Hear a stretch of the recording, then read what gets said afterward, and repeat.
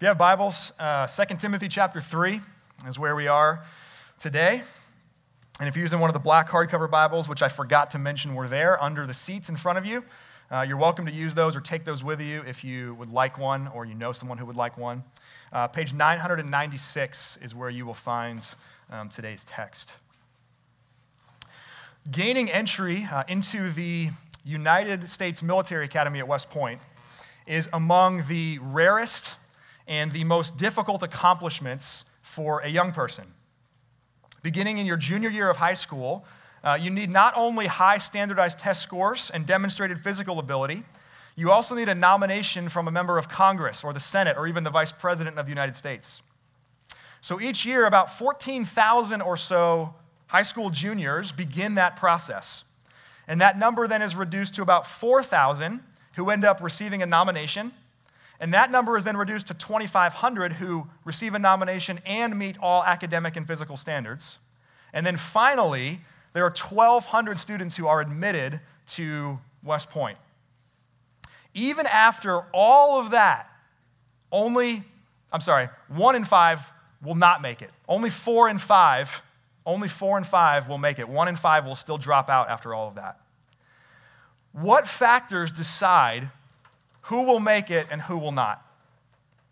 As she recounts in her 2016 New York Times bestseller, Angela Duckworth set out to answer this question.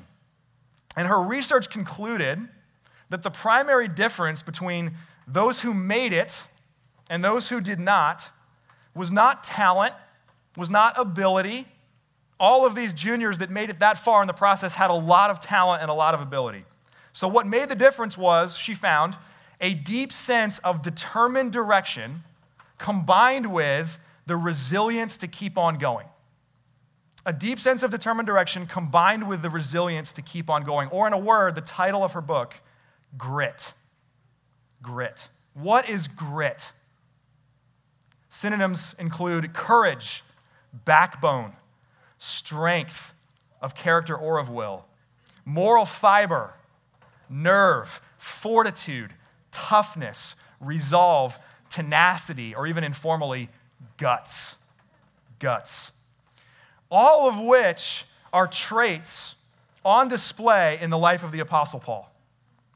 And as we learn from his very personal, his very intimate letters to his son, his child in the faith, Timothy, traits which are necessary to finish the race of the Christian life in the face of suffering, in the face of opposition. So Christians are men and women of grit. We are men and women who are weak and fickle and fallible, no doubt. We become, through the work of God, men and women of grit. We're in 2 Timothy 3 this morning, and in some ways we need to look at 2 Timothy thematically or topically. So far we've considered gospel-shaped conviction, gospel-shaped ministry. Today, gospel-shaped grit. And then next week, we'll conclude this series by looking at gospel-shaped endurance or perseverance. We could actually use any of those titles in any of the weeks for any of the chapters, because in all of the chapters of 2 Timothy, Paul talks something about all of these things. But the key line, which we're about to read in chapter 3, which focuses our attention here on gospel-shaped grit, will come in verses 14 and 15, where Paul writes to Timothy, "As for you, continue in what you have learned and firmly believed." Continue, or the word also could mean abide or persist. Press on through the hardship, because in order to make it in the Christian life requires grit. So listen now with open ears to this book that we love. 2 Timothy chapter 3, beginning in verse 1. "But understand this, that in the last days there will come times of difficulty. For people will be lovers of self, lovers of money, proud, arrogant, abusive, disobedient to their parents, ungrateful, unholy, heartless, unappeasable, slanderous, without self-control, brutal, not loving good, treacherous, reckless, swollen with conceit, lovers of pleasure rather than lovers of God, having the appearance of godliness, but denying its power. Avoid such people.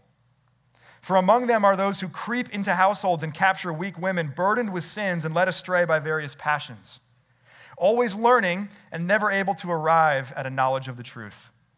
Just as Jannes and Jambres opposed Moses, so these men also oppose the truth. Men corrupted in mind, disqualified regarding the faith.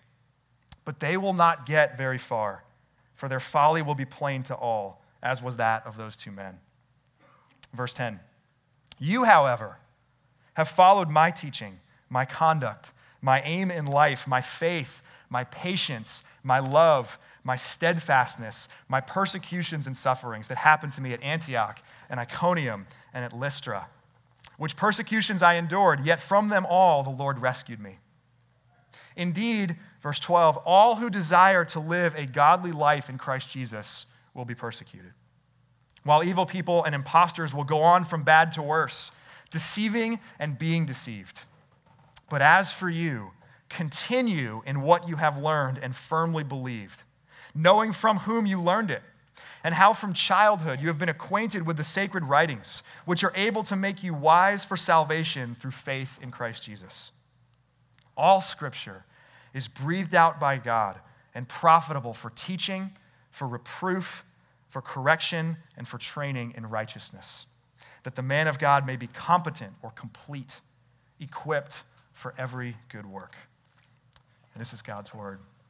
Let me pray for us.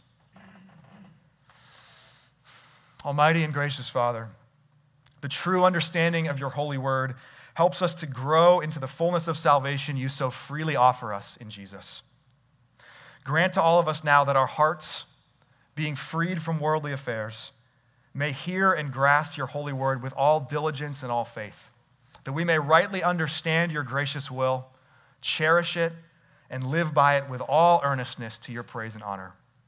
And we pray this through Jesus Christ, our Savior and our Lord. Amen. Amen.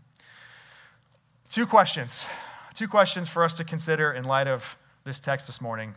Why we need grit and how to get it. Why we need grit and how to get it. First, why we need grit. We need it because of the character of the present age. Whenever we read in the New Testament the phrase, the last days, our minds might immediately jump to the end times, the end of all things. And certainly that's included.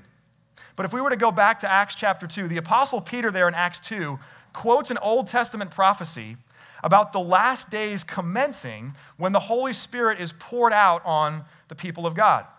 So really anything after Pentecost, when God sent his Holy Spirit to his people, anything after Pentecost is the beginning of the last days. And even though it's been nearly 2,000 years now, it remains today the last days because we are not awaiting a further revelation from God until Jesus comes again. So Jesus has accomplished salvation through his life and his death and his resurrection. God has sent his Holy Spirit. The next thing that we are waiting for is Jesus to, as we confess each week in the Apostles' Creed, to come again to judge the living and the dead. And so what Paul writes here in 2 Timothy 3 is not prophecy about the future, it's present reality. It's present reality. What is that reality? Times of difficulty. And difficulty seems to undersell it a bit, doesn't it? 19 different types of sin, types of wickedness that display the depravity of humanity follow the word difficulty. We don't have time to go into each and every one of those this morning. There might be one or two that really popped out to you for some reason. But the thread that really holds this entire list of 19 things together is love, or the lack of it. Begins with lovers of self, lovers of money. And about the middle of the list, it says not loving good.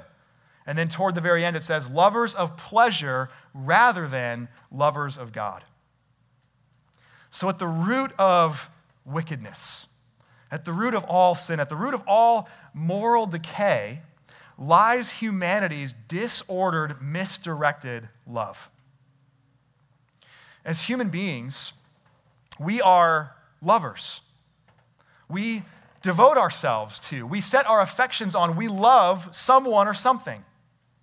We're meant to be lovers of God. who, as we read together in the words of encouragement from 1 John 5, demonstrate our love by keeping the commandments of God, by walking in God's ways.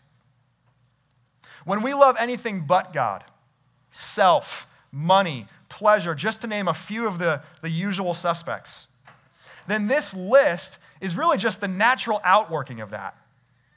So from the seemingly more innocuous, like being unappeasable or ungrateful or disobedient to parents, or the seemingly more heinous things in this list, like being abusive or brutal, treachery or heartlessness, all of these things are grounded in a disordered love. And this is Timothy's reality in Ephesus in the first century. And this is our reality today in America in the 21st century. Though the specifics are different, in each and every age, in each and every generation, this is what a world in opposition to God looks like, because all of it is the last days. The chapter begins with a call to understand this. Understand, Paul is saying, Timothy, understand this is what the world is going to look like. And if you remember from last week, the end of chapter 2, Paul has just held out some hope that some of these false teachers, some of the opponents of the gospel would repent. They would come to a knowledge of the truth. But immediately after offering up that hope, which is a genuine and sincere hope, Paul then balances it out by saying, but don't be naive. Don't be naive. Depravity of humanity isn't just going to magically disappear. Though we have hope that opponents of God will repent and believe, and no doubt some of them will because such were some of us, this evil is going to be what characterizes reality until Jesus returns. What a line to walk. What a line to walk for Timothy, for you and me. Have hope, but be realistic. Be patient and gentle with opponents, like he said at the end of chapter 2, but verse 5, avoid some of them. And specifically, those who have the appearance of godliness but deny its power. The most dangerous opponents of the gospel of Jesus Christ are not those who overtly reject faith in the things of God.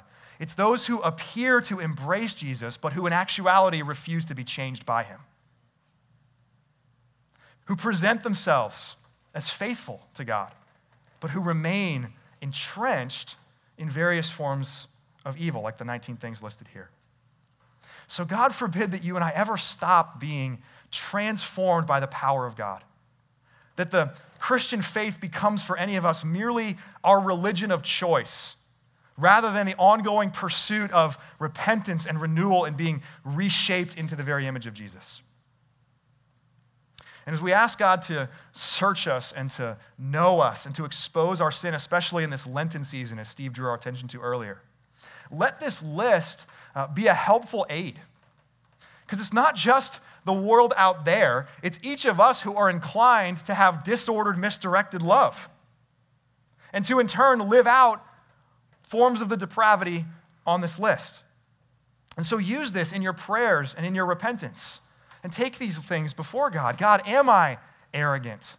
God, do I lack self-control? Am I ungrateful? Am I unappeasable? Am I slanderous? Ask God to forgive you for where you see the seeds of these things in your own life. Ask God to transform you so that godliness for you is never just an outward appearance, but really is the reality of your life. Now, of course, these evils don't just affect those of us who perpetrate them.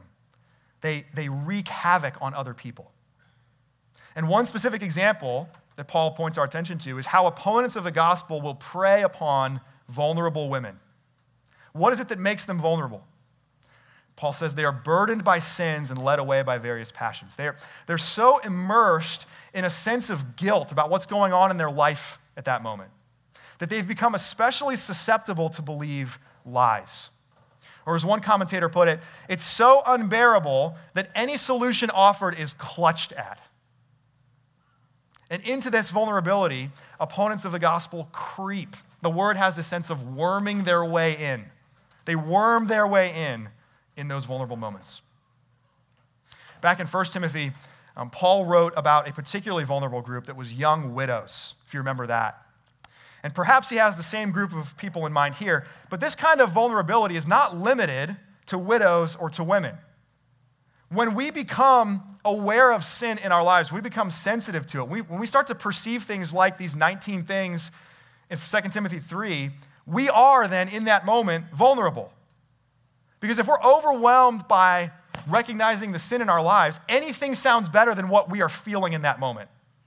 And so we will grasp for things that bring a sense of relief from the burden. We will grasp for things that give us some kind of ground to stand on again when we're struggling to find it. And there's something that's really good and right about that. When sin reveals our inability and our desperation, the burden of that is meant to, over and again, drive us to Jesus.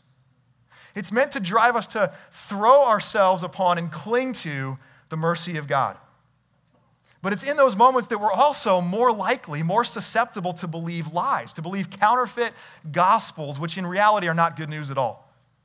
Like, for one, that we need to now, because we're burdened by our sins, earn grace back, earn favor from God back.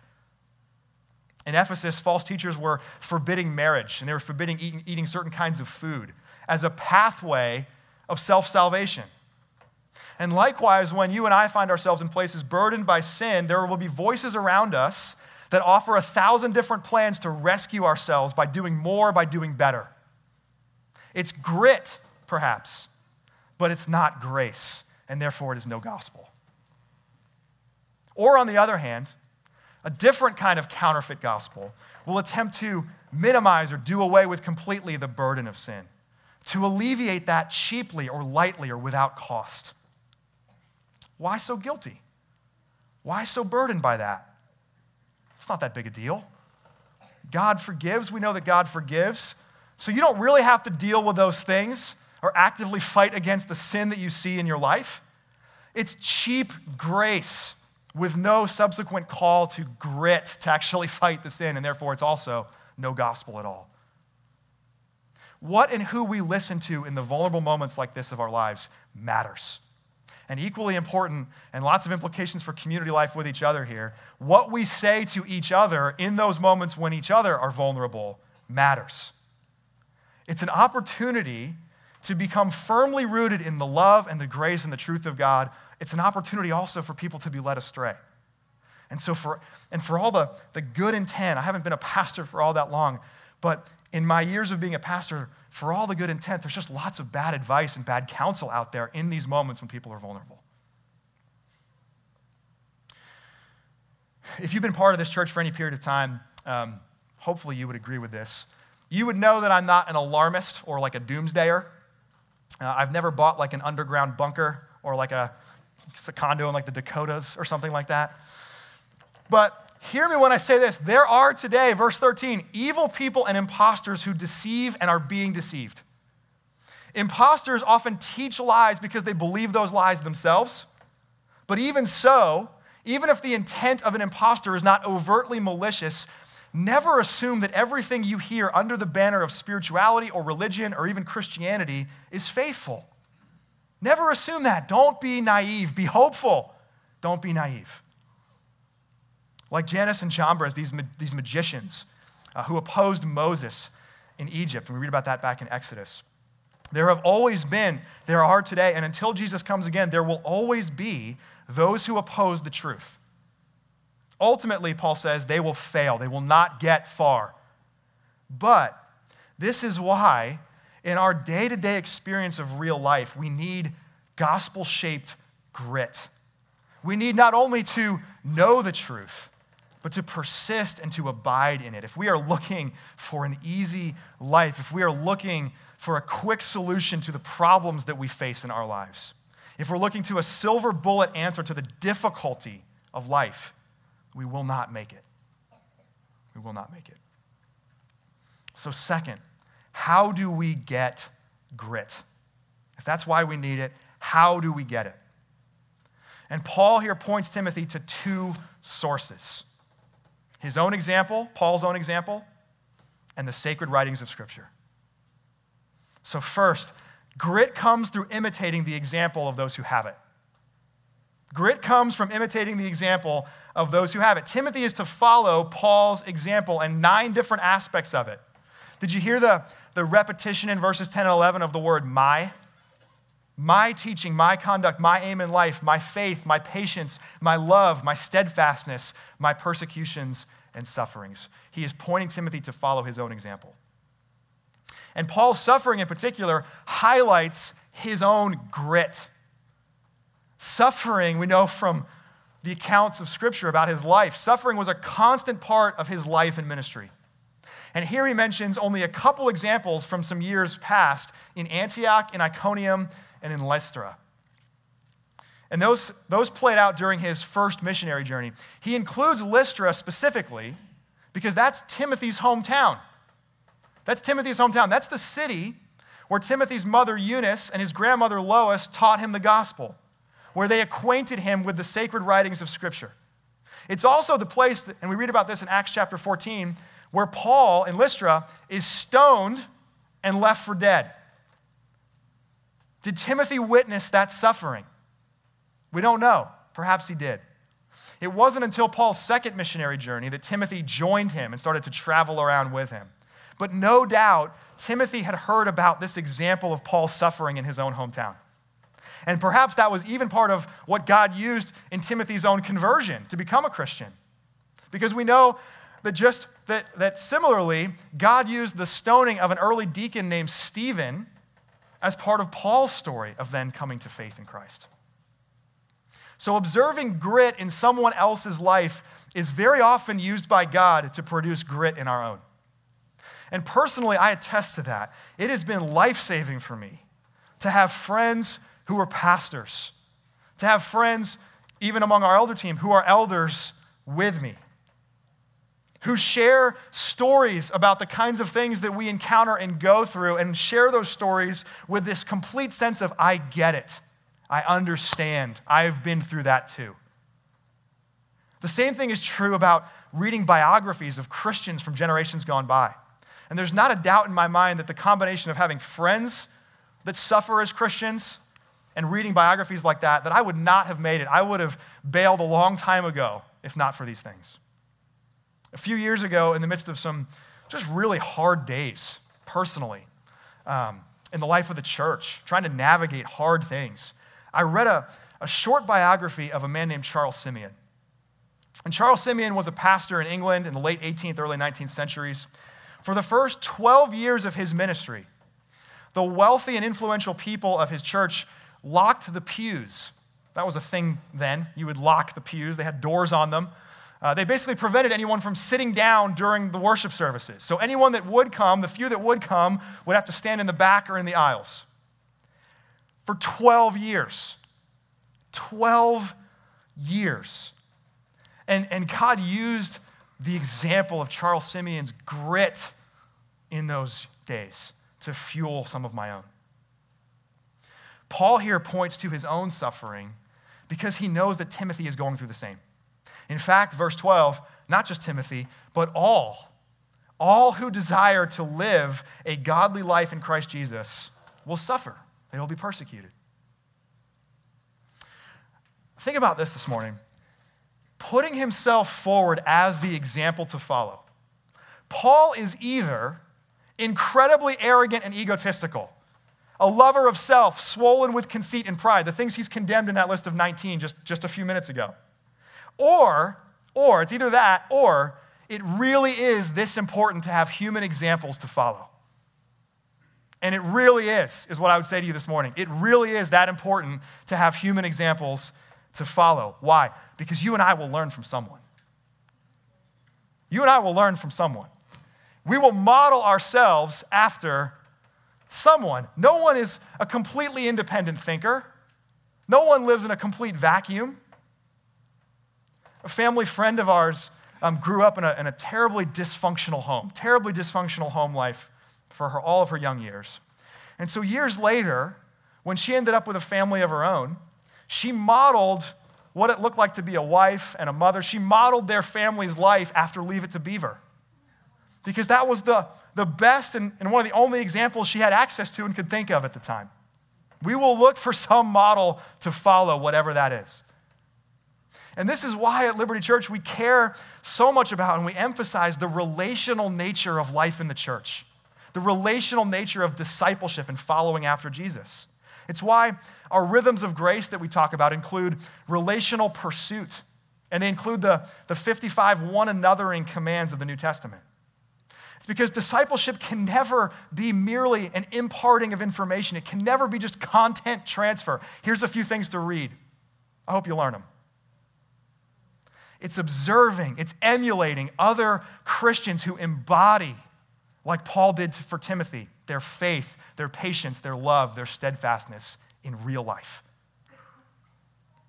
There are many implications and applications to this. Let me offer just one this morning. And it specifically is for those of you in the room who I kind of arbitrarily drew a line and a number, but who are over the age of 50. Those of you in the room over the age of 50. And here's what I'd say to you. If you have endured and persisted through life up to this point, if you still find in your heart a deep desire to love and to follow Jesus Christ, then you already have a good measure of the grit that we are talking about here this morning.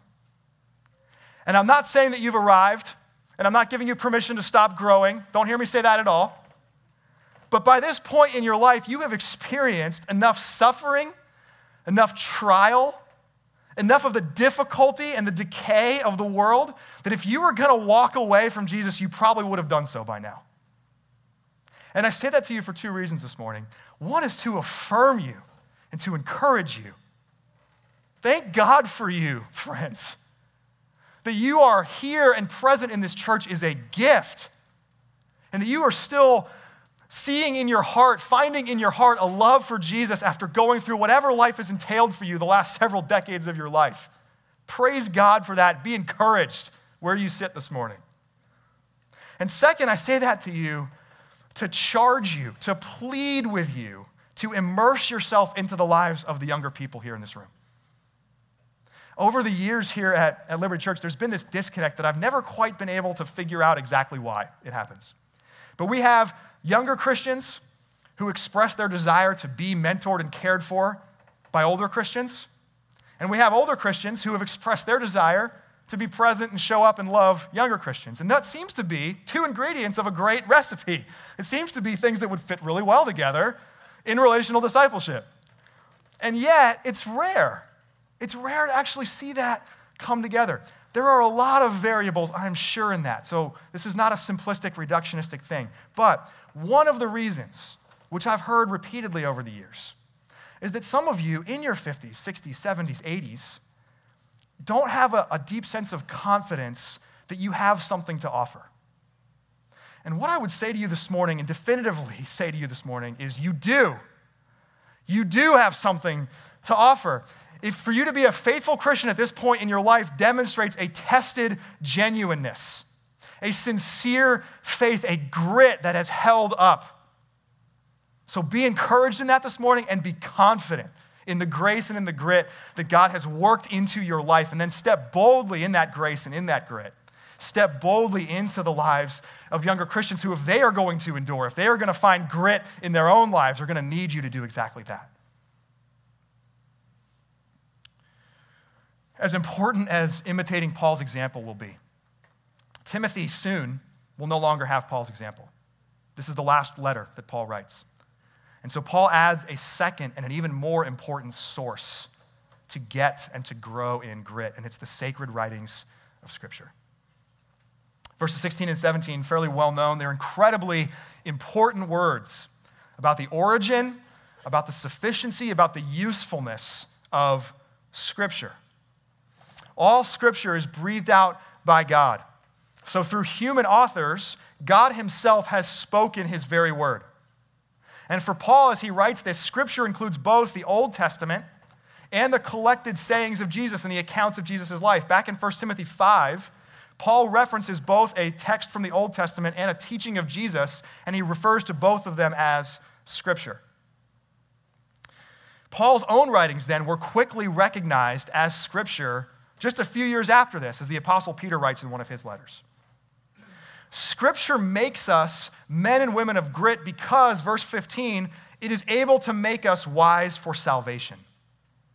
And so as he's thinking about the source of grit, Paul looks both backward and forward here, pointing to his own example, pointing to the heritage of faith that Timothy has from his own family.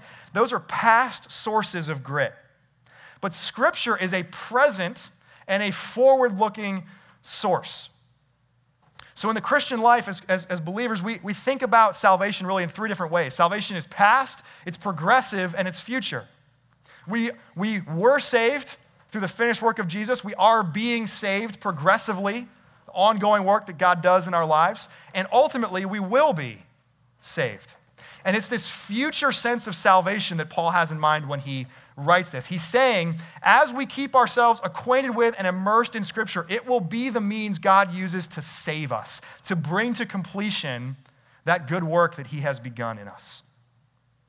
Scholar, author named N.T. Wright puts it this way: Scripture not only gives us true information about how our lives can be transformed, it will itself be part of that process. It's not just information about how this happens, not just recounting salvation is a thing and a truth. It actually becomes part of that process. How so? In both our doctrine and our practice. And so Paul writes here, in doctrine, it will teach us the truth and it will reprove lies.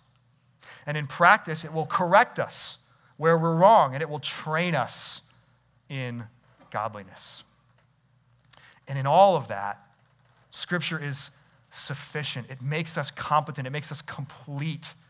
It equips us, he writes, for every good work. And that's not to say that Scripture is exhaustive and says everything about everything. It is to say that Scripture contains within it the Word of God in Scripture, the Word of God that is Scripture, contains everything we need for life and salvation.